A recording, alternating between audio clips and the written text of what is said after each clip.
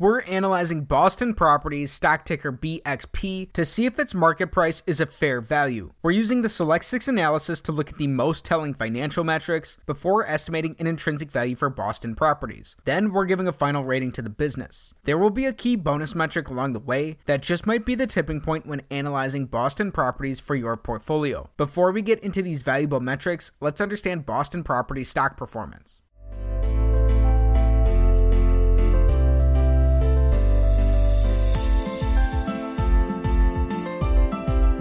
Currently, Boston Properties trades for $52.65 per share. In the last year, this business has been hit hard. Their stock price is down 57%. In the last 5 years, their stock price is down nearly 56%. In the last 10 years, their stock price is down 52.5%. Going back prior to the global financial crisis, Boston Properties stock price is down 12%. Over 18 years, they're declining at a rate of under 1% annually. The company is a real estate investment trust. Currently, they pay a huge dividend yield of 7.4%. Their average dividend yield throughout this time is in addition to these compounded annual returns. Boston Properties trades $6 above their 52-week low. The company has been cut by more than half from their 52-week high. Around 4% of their shares are sold short. Boston Properties has an $8.3 billion market cap. But why should we be paying close attention to Boston Properties? Boston Properties owns over 190 properties consisting of 51 million rentable square feet of space. The portfolio is dominated by office buildings and is spread across major cities such as New York, Boston, San Francisco, Los Angeles, Seattle, and the Washington, D.C. area. The Real Estate Investment Trust also owns limited retail, hotel, and residential properties. Introducing metric number 1, we want their average return on equity in the last 5 years to be above 12%. The average REIT earns about a 6% return on equity. By looking for a benchmark that's double this, we can potentially build in some margin of safety for ourselves based off the quality of the business. Boston Properties has increased their return on equity throughout this time. They earned about a 12.5% return on equity in their most recent fiscal year. Averaged out over this time, Boston Properties earns about a 10% return on equity. This is just a couple of percentage points below the benchmark we're looking for, but it's solidly above average. Regardless, this is an X on metric number 1. Metric number 2, we're looking at their growth. We want to see growth in their revenues and their cash from operations in their last 5 years. Both of these have to be up for this to be a check. During this time, Boston Properties has grown their revenues by 14%, and their cash from operations have grown by about 11%. This is modest growth here, and this is our first check on metric number 2. Metric number 3, we're looking for decreasing shares outstanding in the last 5 years. REITs tend to be externally funded, meaning they either issue shares or they take on more debt to fuel their growth. It can be an out of the ordinary but good sign for long-term shareholders if a REIT is buying back their shares, which is why we're looking for it here in metric number 3. Boston Properties throughout this time has only diluted existing shareholders by 1.5%. That's very marginal dilution at best. Its dilution is much lower than many other REITs. However, they've still issued new shares, and this is an X on metric number 3. Metric number 4, we're putting our previous metrics together by looking for cash flow per share growth in the last 5 years for Boston Properties. Even with their shareholder dilution, Boston Properties has grown their cash flows at a rate that outpaces this. Their cash flows per share are growing in the last 5 years. This is a check on metric number 4. So far, in our first 4 metrics, recapping where we stand currently, we're split evenly. We have 2 checks and 2 X's for Boston Properties. But there's still one vital piece missing. You might think nailing high returns on equity and having strong growth is the key, but we haven't touched on the one thing that I believe sets truly wonderful REITs apart, which is having these characteristics while using a modest amount of debt. We don't want to invest in overly levered businesses. During economic downturns, it's overly levered businesses that are likely at the greatest risk of poor outcomes. We want their net debt, which is their total debt minus their cash and their short-term investments, to be below the amount of cash from operations Boston Properties has produced in the last 5 years. Boston Properties has increased their net debt position over this time. Currently, they have $14 billion in net debt, while they have increased their cash from operations as well. During this time, Boston Properties has only produced $5.9 billion in cash from operations. This is less than half of their current net debt position, meaning this is an X on metric number 5. This may or may not be a potential concern here. It honestly depends. Different types of REITs are able to take on different leverage loads based off their underlying assets. Recall Boston Properties primarily invests in office buildings, which is a sector that has seen some distress recently and could potentially see some in the future as well. To figure out if this may be a problem for the business, you'd want to dig into their filings and understand how this debt is structured in more detail.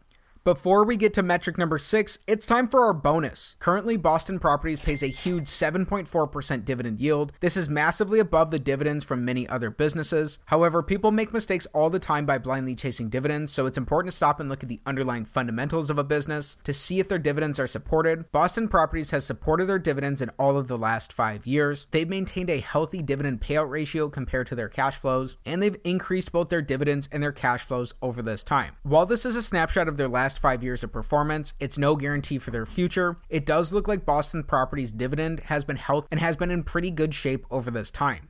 The big metric of them all, metric number 6, we want their average cash from operations to their total enterprise value to give us a yield that's above 5%. If this is the case, this may provide a slight risk premium to the yield of the 10-year treasury, and it may offer a reasonable starting point for a fair value of Boston Properties. We learned in our previous metric, Boston Properties produced $5.9 billion in cash from operations in their last 5 years, meaning in an average year, the company produces just under $1.2 billion in cash from operations. Right now, Boston Properties has a $24.5 billion total enterprise value. This takes into account both their market cap and their net debt position. It gives us a perspective of Boston Properties that's more similar to as if they were a private company. When we divide their average cash from operations by their total enterprise value, that gives us about a 4.5% average cash from operations to enterprise value yield. On a current basis, Boston Properties has produced about $1.3 billion in cash from operations in their most recent fiscal year. When that's divided by their $24.5 billion enterprise value, that gives us a 5.2% current cash from operations to enterprise value yield. These are split here, coming in on either side of that 5% risk premium. Because their averages are below that, this is an X on metric number 6.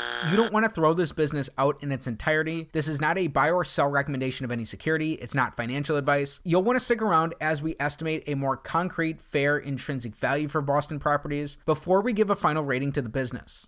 Everything we've discussed so far is important, but there's something missing that in my opinion is the main reason to analyze Boston Properties, which takes us on to using a discounted cash flow model to come to an estimate of their fair intrinsic value. A DCF model is based off the predictability of a company's cash flows. It's like any model in any discipline, its outputs will be sensitive to its inputs. We're starting with an average of their cash flows, then using historical growth assumptions to project these into the future. It's up to you to do your own homework to see if these are accurate and applicable going forward for Boston Properties. If we assume they grow their average cash flows at a rate of 4.7% for the next 10 years, then these stay flat for the 10 years from there, adding in the company's tangible book value, which gives us an estimate of their tangible net worth. If we were seeking a 15% rate of return, which is the rate of return Warren Buffett is looking for from his investments, in addition to his margin of safety requirements, it looks like at today's valuations of Boston Properties that a potential fair intrinsic value is around $101 per share. That's nearly double their current stock price. It's significantly above where the business is trading at. There are very key factors to be mindful of here. Boston Properties has had a high degree of business predictability in their past. That's no guarantee for the future of the company. Also, Boston Properties did not look nearly that attractive based off their average and their current cash from operations to enterprise value yield, meaning their debt loads could play a significant factor here. You'd want to be very mindful of those. Also, their dividend yield would be included in this discount rate. We would not be doubly counting their dividends. Most importantly, this analysis is not financial advice. It's not a buy or sell recommendation of any security. Before considering any potential investment decision, please consult with your financial or investment advisor. In just a minute, we'll give our rating to Boston Properties, but we have to address something first. What are the qualitative aspects of this business? Starting with the key qualitative points supporting a potential long thesis. Number 1, Boston Properties has had access to low-cost capital, and its development expertise allowed it to pursue lucrative large-scale development projects that could generate value for shareholders. Number 2, the company's high-quality office buildings with good amenities could benefit from the flight to quality trend. Number 3, Boston Properties owns premier properties in supply-constrained cities that have favorable regional dynamics and strong growth prospects. Additionally, the life science portfolio of the company could benefit from the strong demand in the burgeoning sector. Then for the qualitative aspects supporting a potential short thesis, number 1, Boston Properties has a significant development pipeline while vacancy rates for office buildings are at historic highs, making it vulnerable to an impending office recovery. Number 2, Technology-enabled hybrid remote work and workplace management solutions have the potential to materially reduce per capita office space utilization, leading to lower demand for office space. Number 3, employees are still hesitant to return to the office as physical building occupancy rates remain at approximately 50% of the pre-pandemic levels. There you have it for a balanced perspective of the qualitative aspects of the business. Now it's time to give Boston Properties our rating. In analyzing Boston Properties, stock ticker BXP, we learned the business earns above average returns on equity of about 10% annually. They've grown their revenues and their cash from operations in the last 5 years, while just slightly diluting existing shareholders, meaning they've grown on a per-share basis. The company looks to be using a lot of debt relative to their cash from operations. On both an average and a current basis of their cash from operations to enterprise value yield, those were split on either side of that 5% risk premium we'd be seeking. The company has also supported a growing dividend over this time. They've maintained a modest dividend payout ratio in the last 5 years. Right now, they pay a huge 7.4% dividend yield. Performing a discounted cash flow analysis of Boston Properties, if you've done the work and you believe those historical growth assumptions from today's valuations of Boston Properties, if you were seeking a 15% rate of return, it looks like an estimate of their fair intrinsic value is around $101 per share.